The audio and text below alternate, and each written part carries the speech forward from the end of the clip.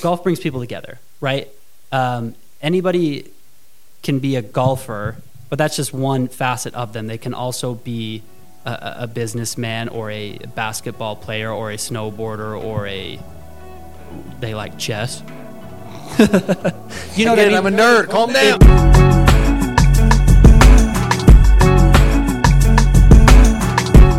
Welcome to episode 1 of the Wedges podcast. This is a podcast presented by Wedge Golf Company, which is the marketing kind of creative agency that we are all a part of.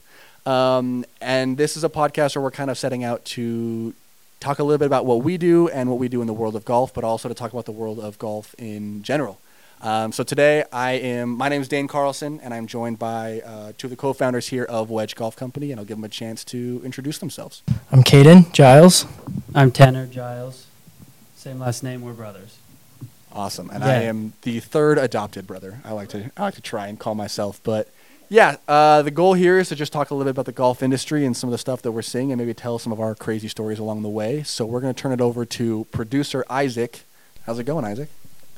Never better. Excited to be here. I'm excited that you're kind of the voice off camera. You're just kind of this floating voice to help us out. No one will ever know. Yeah, also known as Josef Uzbak. Okay. It just doesn't say anything about it. It's an inside joke. Yeah. No one's going to get it. Okay. We can tell that story Okay, maybe later in the pod. But. Cool. So let's talk about some news. So Tiger Woods just came back to play at the Hero Championship. Last time he played was at the Masters in April. Kind of give me your guys' thoughts on that and how you think that's going to affect how he plays from here on out and maybe the sport in general. Tanner, what do you got? I think I'll tackle the sport in general first. I mean, like, who's been watching the Hero Open, like, before this, though? Okay, one out of the three of us. I mean, I definitely would have as well, yeah. Yeah, No, I'm talking, like in years past? Yes. I mean, it's usually one of the best fields. It's hosted by Tiger. It's got an awesome field. Scotty Scheffler. You had. But I see what you're saying. You see it's where I'm not trying like to go? the tournament of the year to watch. No, exactly, right? Now. But like all of my friends, 9 to 5 in-office jobs, those type of, stuff like that. Everybody was watching it on their phones or on their computers, and we were all texting and talking about it the entire time. Right. Like, that doesn't happen. I don't even have that with them. I mean, maybe the Masters is like the only other one. The Masters is that way with people that aren't even exactly. And so the fact, fans. like, to answer your question, that the second question that you asked, like, I think having him just present, he doesn't even have to win. He doesn't even have to make cuts. People are going to tune in and watch it just because he hasn't been around for so long, right, and because he is who he is. And so I think it's tremendous for the sport just to have him involved. And I think it's good for him too, like the arc that he's been on and all of the things that he's gone through, like props to him as well for getting himself back to a position where he can play competitive golf with other professionals. I mean, if you want to talk about getting himself into a position, some of those photos, I mean, he's probably put on quite a bit of weight and muscle alone.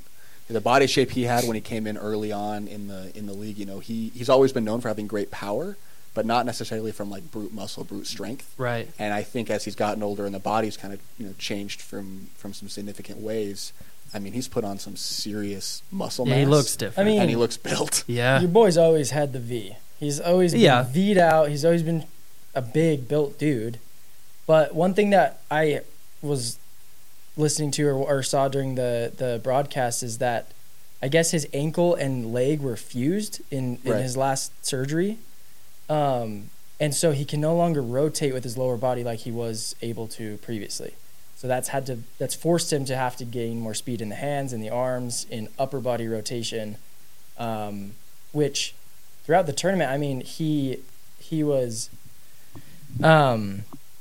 he averaged 305 yards off the tee. So he's slightly above average for the field. So he hasn't lost any distance necessarily compared to the field in terms of distance off the tee. And it was interesting to see his first tee shot he hit of the weekend on that first hole. He was the longest of the day, if I'm not mistaken. 326 off. His very first tee shot was 326. And I mean, that kind of distance, with all that his body's been through is incredible. And I mean, I think to take it back to kind of obviously what that means to the sport is just that having Tiger Woods in the game of golf is good for golf. Well, yeah. It's better for the sport. And not just, obviously, like if you look at the business side of it, we want the numbers, we want the traction, we want everything, that helps our business, that helps everybody's business if golf is doing better.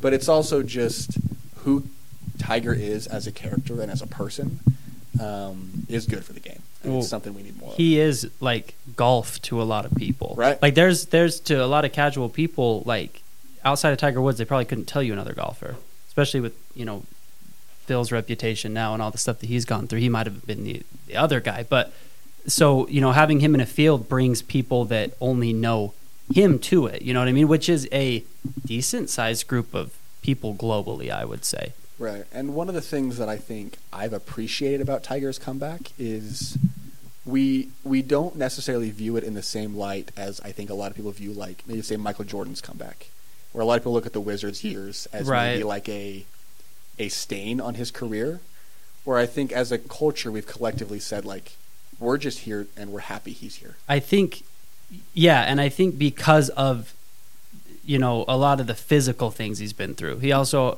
obviously has things that aren't physical that he's been through in his career, but like literally the injuries and the car crashes and just the insane surgeries, just the fact that he's physically able to keep doing it. He doesn't have to win for you to be in awe of what he's doing. No, not at all. Yeah.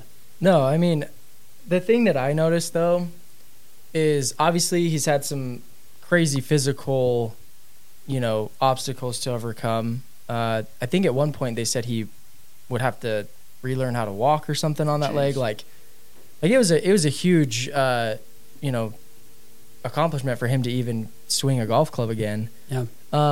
But in terms of like what this means for the rest of his career, at least the season moving forward, going back to his driving, like the fact that he was above average on driving, I think to me shows that his potential in the rest of the season is only going to go up, because during the Hero Challenge, it said he hit just 58 greens in regulation, which was below average, and his strokes lost during the tournament were in all other areas besides driving. So yeah. I think, at least for me, when my driver's on, the rest of my game starts to fall into place and I play way better. And so for a guy like Tiger, I think if he's hitting fairways, the rest of his game will catch up, and I think he'll start to find that. Well, touch I know again. we've talked a lot so far about the power, and the power being a large characteristic of his game, but I think if you really want to know like what set Tiger apart during the early 2000s, it was iron play and his ball striking with the iron, and so it's getting that touch and feel back to where it was, which only comes with playing. It's just it's just practice and playing. And obviously, you can go and you can hit as many balls in the range as you want, but tournament play is always going to be different. And so I think the other thing is, I think we need to have realistic expectations for Tiger. Sure. But I mean, which is hard with all he's done, with all he's given us. Right. To see him have a sub even weekend.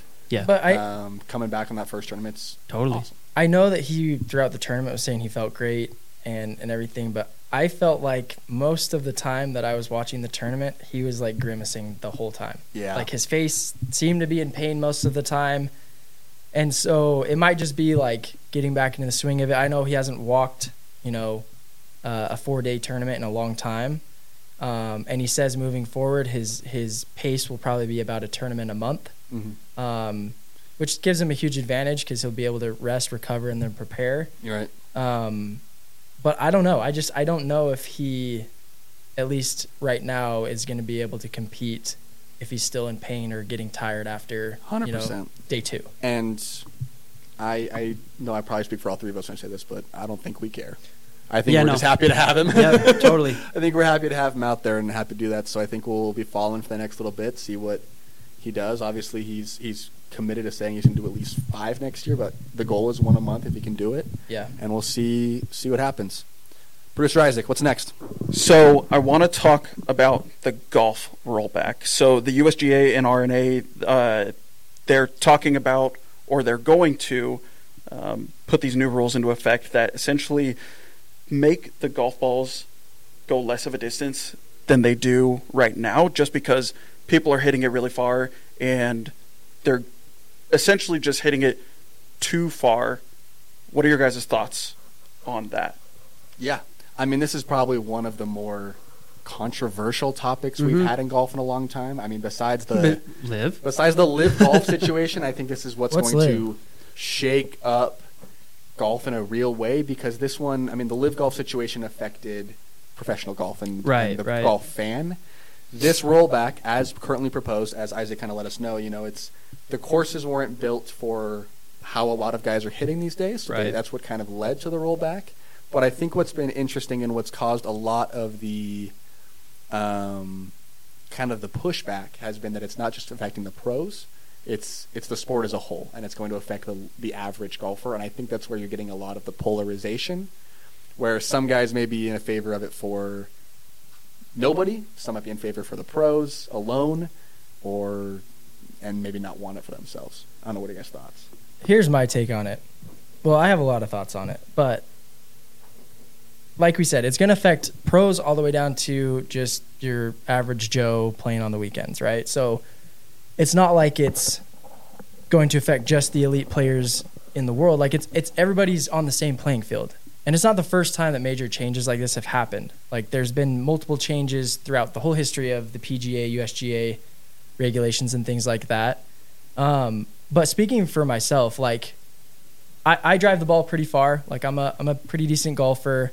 And I know for me, like my biggest nightmare is hitting long irons on the golf course. Like I hate hitting a 5-iron. I hate hitting a 4-iron. And that's because most of the time I have driver wedge or driver 9-iron into greens. And so I'm not necessarily excited for it, but I think it will actually make me an all-around better player because I will start to use clubs and hit shots that I'm not used to hitting. And I'm kind of excited to get better at those parts of my game. So would you say you're in favor then? I mean, like I said, it doesn't put any one person at a disadvantage. Like, I honestly think it would, considering because you hit the ball further, which means your rollback is going to be a lot further than a lot of other rollbacks. For example, I pulled up here. This is a stat from our friend Lou Stagner, who is a friend of the company. Big fan of Lou and what he does with his stats. The golf ball that Titleist was pushing in 1995 would not be approved according to these current standards. So a 30-year-old golf ball would have gone too far. And that's how far back they're going to push a lot of these guys. Whereas the average golfer is hitting it, 280 around there, or some kind of those statistics where it's like, I think if you're pushing a lot of those guys who are hitting it 280 down to 250, 240, you may be taking them out of the sport. I don't know. I get why people are upset by it, but I honestly think it's more of an ego thing than anything. Because, again, like, we all go play right now, we're going to hit the distances we hit. But you take that back 10, 20 yards, like, it doesn't make either one of us worse off than we would have been before, in my opinion. Huh, that's interesting. I don't like it at all, personally. I'm with you. I am adamantly against I this. think there's always evolution in sport. There's always advancement in gear, right? Whether it's golf, basketball, baseball, whatever it is, right? Like, that's just progression. Like, the longer that we play it and the more R&D and money and stuff that goes into it over a period of time, the better stuff you're going to get.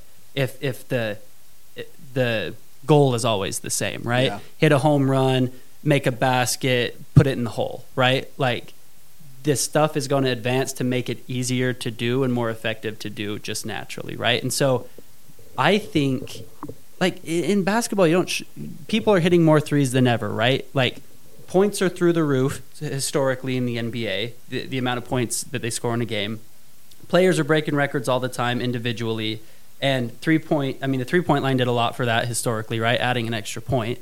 But then also the league and players have caught up to that because of the amount of time, right? They've gotten better since that change was made. You don't shrink the size of the hoop because they're making more three-pointers. Yeah, exactly. That's my opinion. I think where my biggest frustration is it's in I think it's in the justification for it's fixing a problem that I don't think is a problem. No, and like if guys are putting up higher scores, that's exciting too.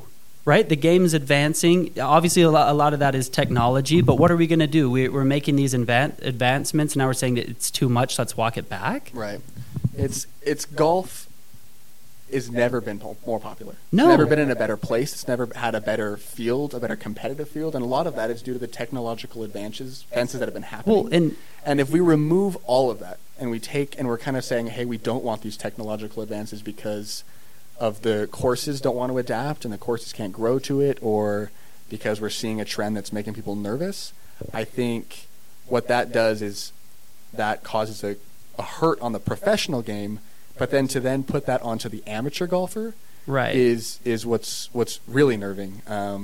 There's a point here again from another thing from Lou Stagner. If you want to get stats on golf, go to this guy. But he mentions a study here that the USGA did a few years ago where they gave people shorter golf balls. And 65% of the people, or actually says here 68% of the people said that it hurt their round. And they played worse because they were playing a shorter golf ball. And it's just, if guys are already, we all get frustrated on the course already, and it's going to become harder from that perspective. I think it's going to be hard to get a lot of fanfare for this. Yeah, for this change. There's one more thing that I don't like about it, and it's like these balls that we're playing now are still going to be out there. It's not like they just disappear when the new shorter ones come out. And so people are going to be wanting to buy these ones up, hold on to these ones, still play with these ones because the alternative in a new one is worse. And so on the pro level, they'll or any tournament play up to the pro level, they're going to regulate that. So that's not going to be a problem. But out on the course and going and playing with your buddies and stuff, like people aren't going to check what you're playing with. And so why wouldn't you want to use one that gives you that goes farther? Yeah, and I agree with that. And I'm not saying that I'm in favor of it. I was just giving kind of my perspective as an amateur golfer. And, we don't have the power to change what's going to happen. No. But in adapting to it, what are the advantages that we could see from it?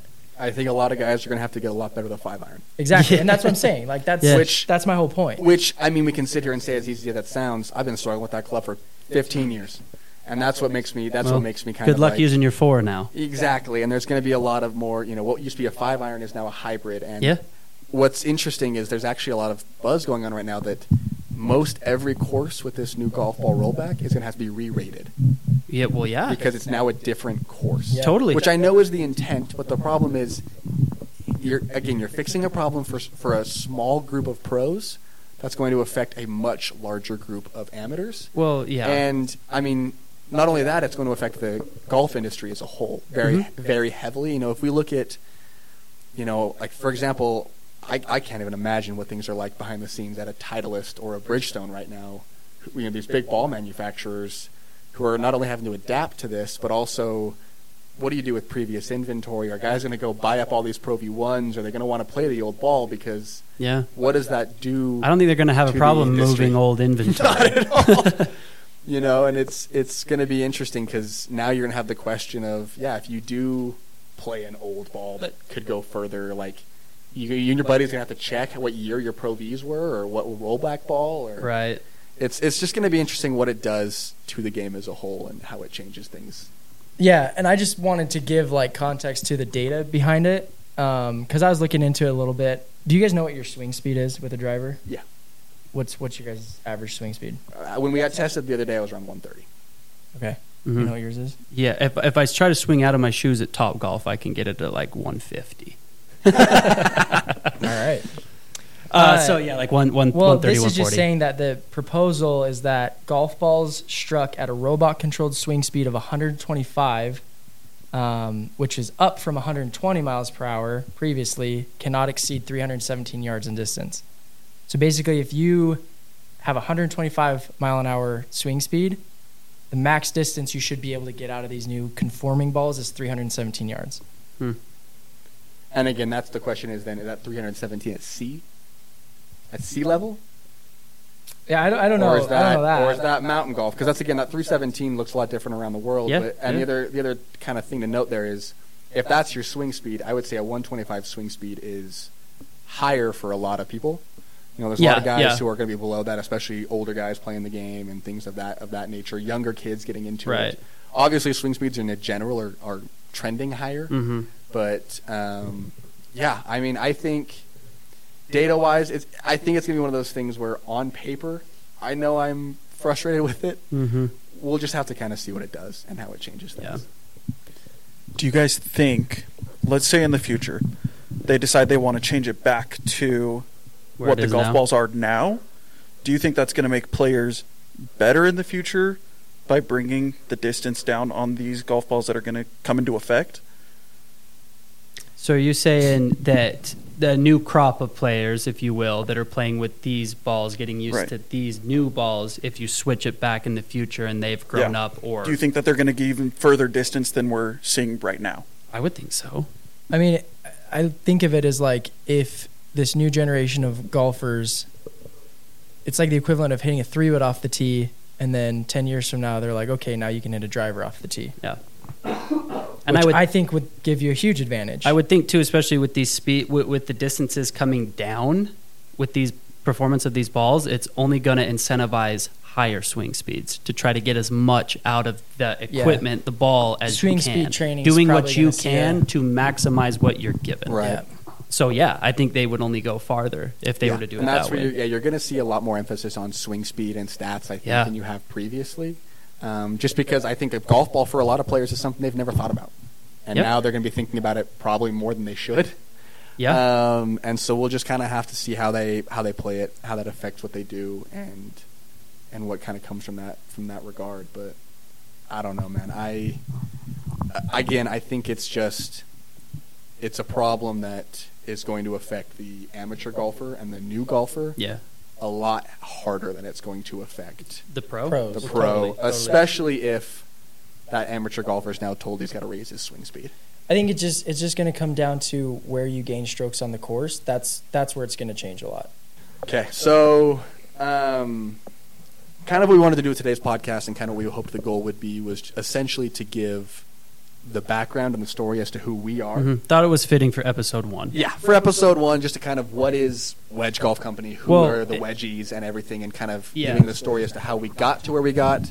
And, we've talked to a lot of different people in the industry, worked with a lot of different things, and we always get the same question, which is what actually How did you guys, what is this, and how did you do it? I've had friends that have known about Wedge or know what I do for the last 2.5 years that don't actually know what Wedge 100%. does. Yeah. And so that's kind of the hope with today, is we're just going to kind of run through a little bit of the story of our background, how we got to where we are, and then jumping from there to maybe kind of some reflection on some of the fun projects we've worked on or some of that kind of stuff. So I don't know, Tanner, do you want to kind of start with the origin of all this? Yeah, I like it. We get asked all the time. I mean, we are all in our 20s. We've been doing this for a little over 2.5 years currently, right? How did it all happen? Where did the idea come from, and how did you do it, right? So it was really came out of necessity, kind of. It's not like we had this idea forever and this was something that we thought would be great. It kind of came from a couple different things, and COVID was a huge catalyst for this in a couple of ways. And so where it all kind of started, the three of us all went through the advertising program at BYU. That's what our background is in. Dane and I were the same year. We met there in school, and Caden and I are brothers, and Caden was just, I think, a year behind us, weren't you? Yeah. Just a year behind us. So when Dane and I we all graduated during COVID, but we graduated a year before. Dane and I were right in the thick of it, like when it was new and fresh and the world was shutting down, is when we were graduating. I think it shut down midway through our senior year. About? Yeah. So, and it was so sudden, remember? Like, we were in classes, and then at like 4 p.m. on like a Tuesday, they were like, everybody go home. They sent out it was mass emails. Yeah. It was like, everyone go and home. And the teacher was we like, can't tell you when you're coming back. The teacher was like, okay, guys, I guess we have to go. It was weird. It was crazy. And so we left. Anyway, what ended up happening was our senior capstone project in that program, typically our program works with a big ad agency on a real project that they're doing, and we come in and assist. Or a big company. Like really cool companies. Yes. They've had Nike in there. They've had Adidas in there. They've had really big amazing brands. program that has amazing connections Coca-Cola. that bring stuff to us. That's typically what happens. Well, during COVID, these places were trying not to fire their own employees, so they had no room for students to come in and help on stuff, right? So our professors reached out to all their contacts and everything. They said, guys, we have nothing for you. So our professor said, I don't know what to do. This has never happened before. Go make a passion project using the skills that you've learned from the class. I mean, people were doing all kinds of things, right? Designing things, filming things, creating things, all kinds of stuff. So Dane and I were in that same capstone class, and we landed on shooting a golf-based documentary, using those filmmaking skills, storytelling, some of that kind of stuff. And I can kind of talk to that, because that's kind of the idea for it was based off of a course that I played as a child, a course that I loved a lot down in Manti, Utah. It's called Palisade Golf Course. Has one of the best signature holes, I believe, in the state. Really, really pretty. The fourth hole's gorgeous down there. And that was kind of what the original idea was just to talk about this kind of small town Tell course. the story of the course, because it's unique in where it is. There's nothing really around it, and the town that's next to it has like 80 people in it. It's part of a state park. Yeah. And it's kind of, it's a really small it's town. out of the way. And to have that great of an asset in that small of a town was really cool. Right. But what ended up actually happening with the story was my in-laws lived down there, and they kind of helped us introduce us to some people who knew stories about the course, and we met a girl named Jamie Stevenson who has an awesome story where she played the course as a kid and would ride her bike to the course every day, and then she would basically use that as a way to practice and play every day, to where she was able to play collegiate and professional golf. Yeah. From a town really of 80 cool people in central Utah. Yeah, it's crazy. It's out in the middle of nowhere. Snows half the year. Yeah. So for her to be able to get to the level that she did, super cool. So really rare with the resources that she had at her disposal. Well, not quickly. It morphed into let's tell the story of the course into let's tell the story of her and the course and how they helped each other. Through Jamie. Exactly. Yeah. And so that's what we shot. That's what we ended up making. We produced it. That was our capstone project. Part of that was the course pro was very generous in letting us basically take over the course for a day. Shout out Jordan Van Orman. Yes. Shoot everything that we wanted. Very accommodating. Part of that was we told him, as a thank you for letting us come out and run the course for a day, basically, and do whatever we want, we will give you all of the footage and photography. Anything that we shot, we'll give to you. Use it on social. Use it wherever you want. It's yours. He said, great, thank you. We finished it. When it came time to give him those assets, he said, I'll be honest with you guys, I have no idea what to do with this. I'm not a marketer. I run a golf course. Which is an interesting thing with golf professionals. These guys go and learn a very specific set of skills that essentially, for a lot of these courses, especially state-owned courses, they're asked to do a lot more than that. Jordan's in an interesting situation where he told us that he, not just marketing, forget about marketing, he had to, by hand, redo the bathrooms in his own pro shop. Yeah.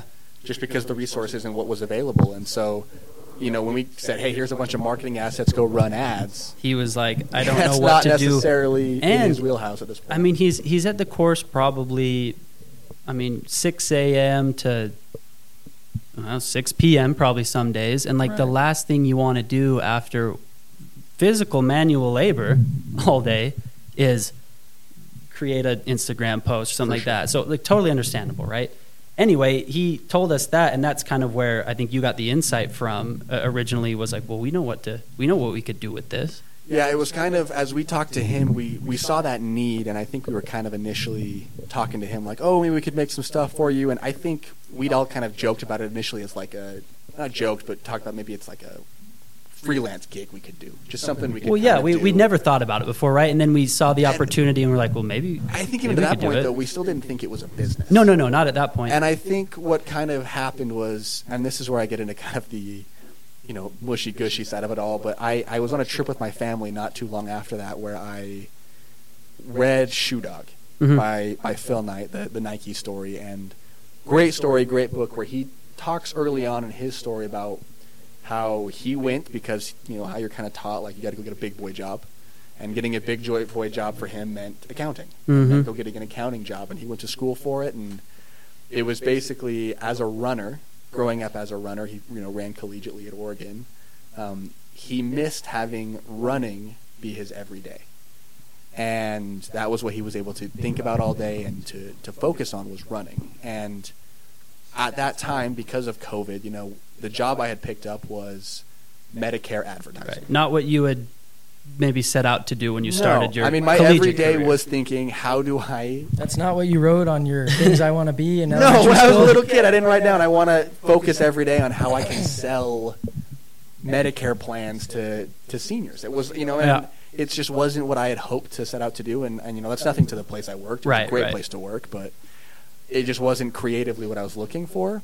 And so I guess when I read kind of that part of the book, it made me question, like, what do I wish my everyday was? Right. Let me preface this real quick by saying, too, like with the COVID stuff, our advertising program is top-notch. Right. They place very highly in some big agencies, right? And so when we were going through school, the expectation or the ceiling, I guess, that they kind of throw in your mind is like, you can work on these in these big agencies. You can have the world. With these crazy companies and have the chance to create some really, really cool stuff.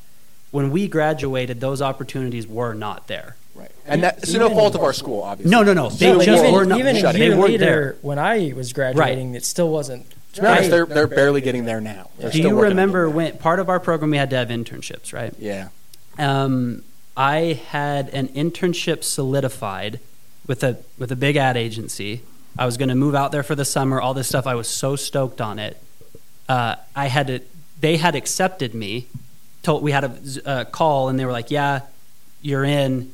We'll send you some info of where you can live, all this stuff, right? 2 days after that is when everything shut down. And 2 days after that, so 4 days total after I got accepted for that internship, they called me and canceled and said, we're shutting the internship program down. So sorry.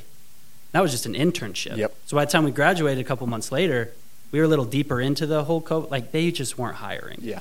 So we were lucky enough to land something. Right. But it jobs, was, we did not have the opportunities that we creatively had set out to. Right. To and so I think what kind of happened next was we took that insight from Jordan, from the pro, and we kind of said, hey, we called the original team, which was at the time me, Tanner, and then another partner named Reese. Right. We kind of called that group back up and said, hey, what if we tried to make something out of this? Mm-hmm. And the initial idea was golf courses. Right, because that's where the insight came from. That's what the insight came from. We can do all this stuff to help golf courses because that's what we did at Palisade. For sure. Yeah. And so it was, let's go out and let's find out how we can work with these golf courses. And we started kind of tapping every connection that we had. I remember I have notes on my laptop of like working on the scorecard type stuff and getting ads and scorecards, like a very different business model than to obviously where we landed. But yeah, we kind of started reaching out, and one of the first clients that we reached out to was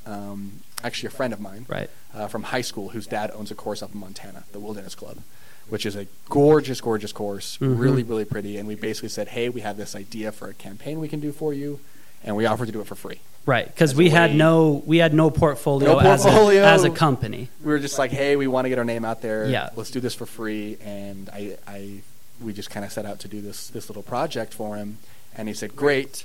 And one of the first things he needed was paid ads. Yeah. Which at the time was a resource we didn't have. Between the three of us, we didn't have that skill set. And that's paid where we insert ad management.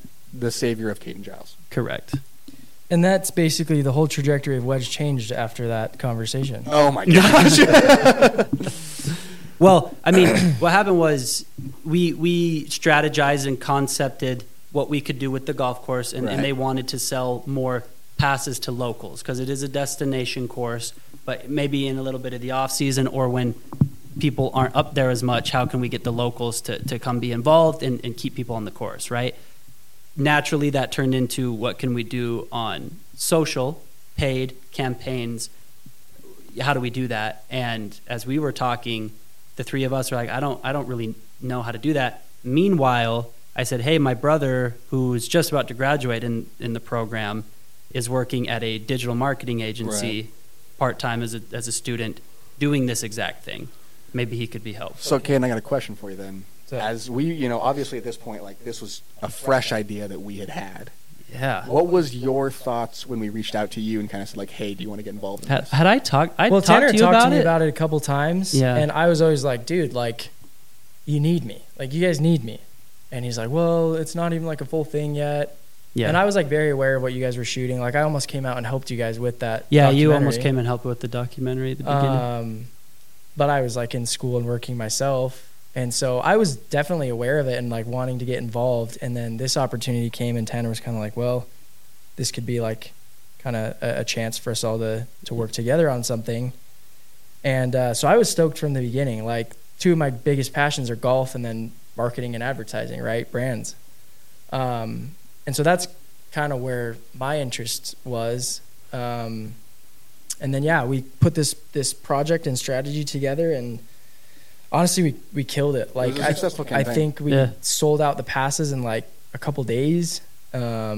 And they were happy with it, which was awesome. Yeah. And so it was interesting from there to kind of see how things evolved, because again, we had the success of this one campaign. We had a little bit of a portfolio there, but it at this same time that we were doing the Wilderness Club stuff, were we also reaching out to other brands? Yeah, so that's kind of. Or was that after? I can't remember. That was at the same time. All at the same time, right? So yeah, what kind of happened was, obviously we're all working desk jobs. None of us, we didn't get cold turkey to go into this. So I was working my desk job at my previous agency I was at, and essentially they have those little call booths. Yeah. Where you can go in little small rooms you can take calls in, and I would basically set one of these up as my office every day, which it wasn't. I was way too low on the totem pole to have my own office. But I'd go in there, I'd sit down, and I'd get all the work I needed for them done as quickly as I could, and then spend the rest of the time basically reaching out to potential companies. And well, we were reaching out to, I mean, some of the projects that we did early on for free were for like 18 birdies, for example. Like we were just kind of reaching out to people and saying like, hey, this is who we are. We'd love to do this. We didn't know what we did yet, but we were just we just wanted a portfolio, right? Yeah. And so we were lucky enough to actually have some bigger names say, yeah, sure, we'll do it. Well, that was the strategy. The strategy was, again, it was still reach out, offer free work. Right. Send us the product if it's a product-based company, or, for example, 18 Birdies. We just downloaded the app, and I think we actually just shot that without saying anything and then sent them the finished product. I think we did. We just did it and said, here, look what we did for you guys. And so we were doing a bunch of stuff like that, and basically just doing everything we could to get our foot in the door to a few different places. Yeah. And slowly worked our way from free projects to $500 projects. Yes. To $2,000 projects. And then slowly kind of moving it into a sustainable income that we could actually turn into, where a few companies saw the free work we were doing and said, hey, we trust you enough to put you on retainer. Or they didn't know it was free work. Or they just saw the work we were doing. They're like, we'll pay you. We want that. Yep. And then slowly grew that into a few things. And I think the biggest story that I'd love to hear you guys tell is obviously the landing of the Bad Birdie account, which early on was a big deal. Yes. Before we jump into that and talk about our friends there, I just want to draw it back to COVID really quick. I said COVID was kind of a catalyst for what happened. The first part of that catalyst was we didn't get the jobs that we necessarily wanted, where we might have been more comfortable and not had the ambition or feel the need to break out and do this. The other side of that was at that same time, COVID blew golf up like nuts because everything was closed. It was one of the first things that you could do. So the game exploded. So at the same thing that took those job opportunities away from us that we were maybe thinking in our heads we would have is the same thing that exploded this industry. Yeah, well, and same thing that opened a door for us to do what we're doing now. Exactly. So it was originally when we weren't getting hired and all that stuff, it hurt. It was very negative. We were all very negative, let's be honest, because we had these great ideas and then they just weren't there for us to have. But it's the silver lining, I guess, at the same time, is that same thing that forced that upon us and the world is the same thing that exploded this industry and gave us a ton of opportunity. Yeah. And one of those opportunities was how we landed one of our first bigger clients, yeah. So, yeah, basically what happened is, so Tanner and I mean, all three of us have been golf fans our whole lives. But it was for Christmas one year.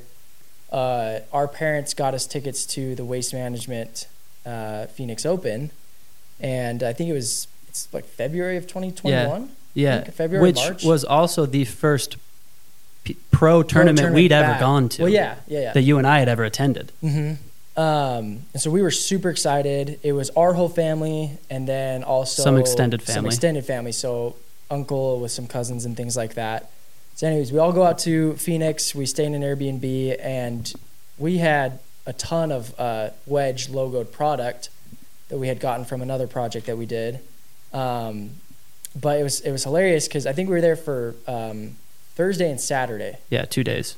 And so we brought shirts to our whole entire extended family, like 12 of us there total, and we're all repping Wedge shirts and merch and hats and things.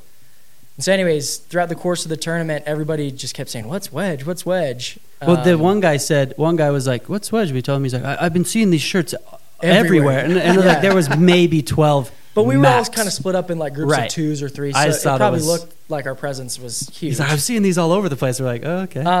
But anyways, cool. Tanner and I branched off. It was just the two of us, and we wanted to go to the first tee to watch. I think it was like Ricky and Tony, just some of our favorite guys that we've been fans of our whole life. Yeah. So we go up there, we're walking up, and it was pretty crowded, so we're making our way to the grandstands, and these two dudes are just kind of hanging off to the side, and as we walk by, one of them goes, hey, those are sick shirts. Like, I really like those. I'm like, oh, thanks, man.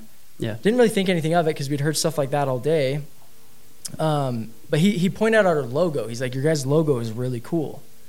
And anyways, Tanner and I go up to the booth, and we start chatting. We're like, we should go give those guys some stuff. Yeah, we had some extra merch on hand, but we had given it all away. Well, we were trying to grow our following and stuff still at that time, and so we're like, well, it was cool that he took the initiative to say that he told us he liked this stuff. That was flattering. That felt cool. Let's go talk to him. Tell him if he follows us on Instagram, shoots us his address in a DM, we'll send him a shirt.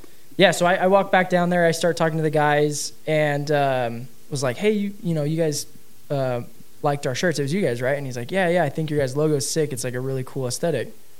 Anyways, start talking with them, and I said that to him, like, if you give us a follow, send us a DM, we'll send you guys some free stuff. And they're like, okay.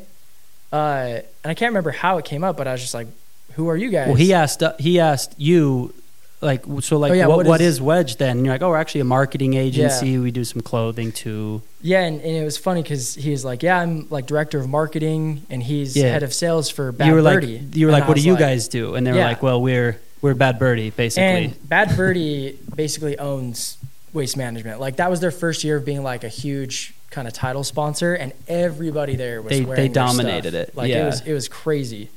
So anyways, we're talking to the head of marketing and head of sales for them, and strike up a conversation. And then, long story short, a couple days later, we started a conversation on Instagram that led to having a couple video calls with them, and then all the pieces kind of fell into place that made us the ideal partner at that time, and partner for their content at that time. And so for the next year and a half, we were Bad Birdie's marketing team, which was fun. Content team. Yeah, well, content team, and it was really fun to work with them and create a lot of fun stuff. And I think it's interesting because situations like that kind of happenstance, the things legitimately falling into our laps, and there's no other way to say it other than being lucky.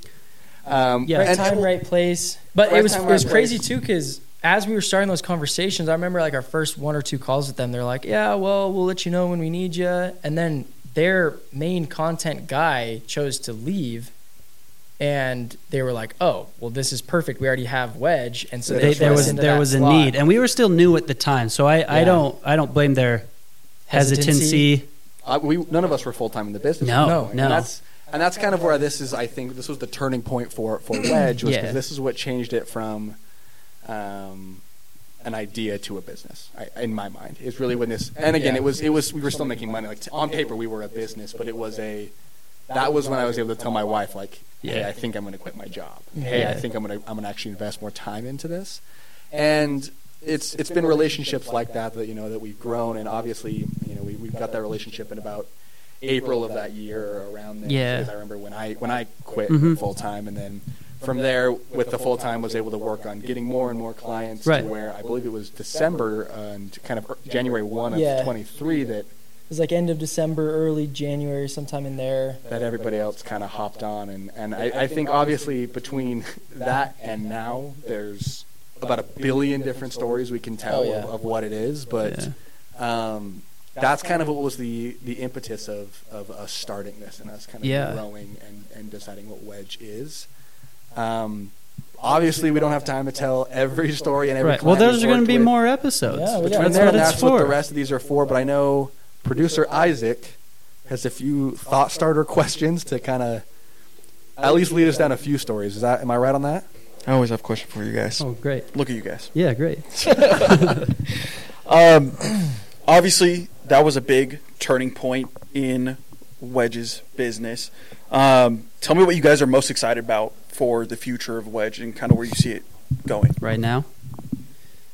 Without saying too much. Yeah. You go ahead. I don't know. I'm trying to reel the thoughts in. I think it's like one thing that's one thing that's kind of happened as we've been doing this is the more people we've worked with, and we've been so blessed to work with great clients, great people, and meet great people. Like everybody in the golf space, like this is one thing I've learned from doing this. The golf space is smaller than you think. It is hyper connected, and people are awesome. Yep. In my experience, in our experience. Most people. Well, it's like anything, but I think there's definitely a higher number of awesome people than there are the other ones. And so we've been very fortunate to work with a lot of great people and connect with a lot of great people. We've had a couple of years of that under our belts now. Been in some rooms with people that we never probably ever thought we would in our entire lives, which has been really cool. And from that, opportunity comes, right? And I mean, I guess I would say golf brings people together, right? Anybody can be a golfer, but that's just one facet of them. They can also be a businessman or a basketball player or a snowboarder or they like chess. You know what I mean? I'm a nerd. Calm down. It brings different people together. And because of that, we've made some connections in some different places and, been asked to be a part of or work on some projects that maybe, extend a little bit beyond the golf space from time to time. Mm-hmm. And so looking, going forward into the future, there's some fun opportunities there that we're excited about that kind of get our creative juices extending beyond what we've done up to this point, right? Which gets me excited. Yeah, I mean, keep it short and sweet. I'm excited for the partnerships that we've got lined up for the next year, both with people and brands and businesses. Yeah. Just able to take what we're doing and expand it beyond just content. What we've done. Yeah, and that too. So that's what I'm excited for. Cool. I personally, I'd say, obviously I spend a lot of my time working with the creative end of things, and I think the creative projects is what I'm really excited about. There's again, the partnerships and the things that we're working on and these relationships we're building are giving us the opportunity to work on some stuff that I'm really excited about. I think it's going to be really fun. And to take a little bit more ownership in these types of projects, and to kind of try some new things that we maybe haven't tried before. Yeah. Obviously, we've cut our teeth on the social aspect of things a lot with the agency up to this point. We do a lot of social work. We do a lot of social media, short form content. Yeah. But I'm excited to see kind of in 24 how we do a few more broadcasts. We do a few more storytelling. Yeah. And we do more documentary work. And there's a few more opportunities there beyond just social media clips that I think could be exciting. And so taking it that route and getting creative with it. And, we got a couple of boys behind here on the camera that I trust to help us with that. Okay, so clearly we have a lot of stories that we can tell. We've been to a lot of places. We've done a lot of things. Give me a couple teasers of things that we can expect in other podcasts. Man, one is how to hit a ball or how to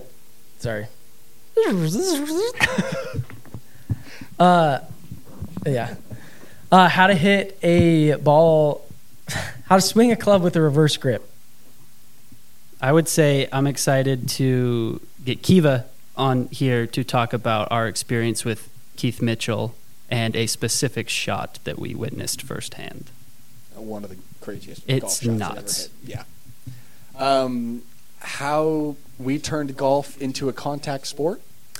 And good way to preface it. Yeah, and just take your hat off. And cause some scars and a helicopter. So we'll a helicopter ride during Coachella. A helicopter ride during Coachella. There is so much more. A lot of fun stories, and again, a lot of stuff that we're thankful for the brands that have helped us along the way. 100%. Those places, and hope that we can kind of have this podcast as an opportunity to introduce you to some of those friends.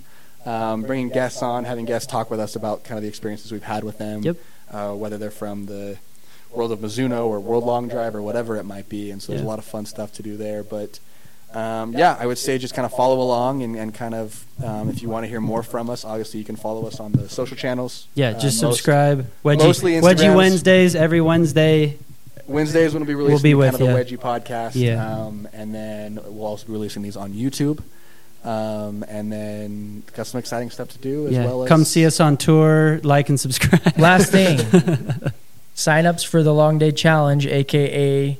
the best golf tournament on the planet. Yeah. Go live today. So, or when you're hearing this, yesterday. And let me just say this. Since we've been recording this, we've had, which has been less than an hour, we've had just in this time 2 new teams sign up. So that means we're over 10% full, which means in less than 24 hours. It's going quick, and we're already 10% full. So early signups were successful. Yeah. If you want to get your team in, get them in now. We got some really cool brands getting involved this year, and as always, it's a great tournament. So there's episode 1, boys. Signing off. Yeah.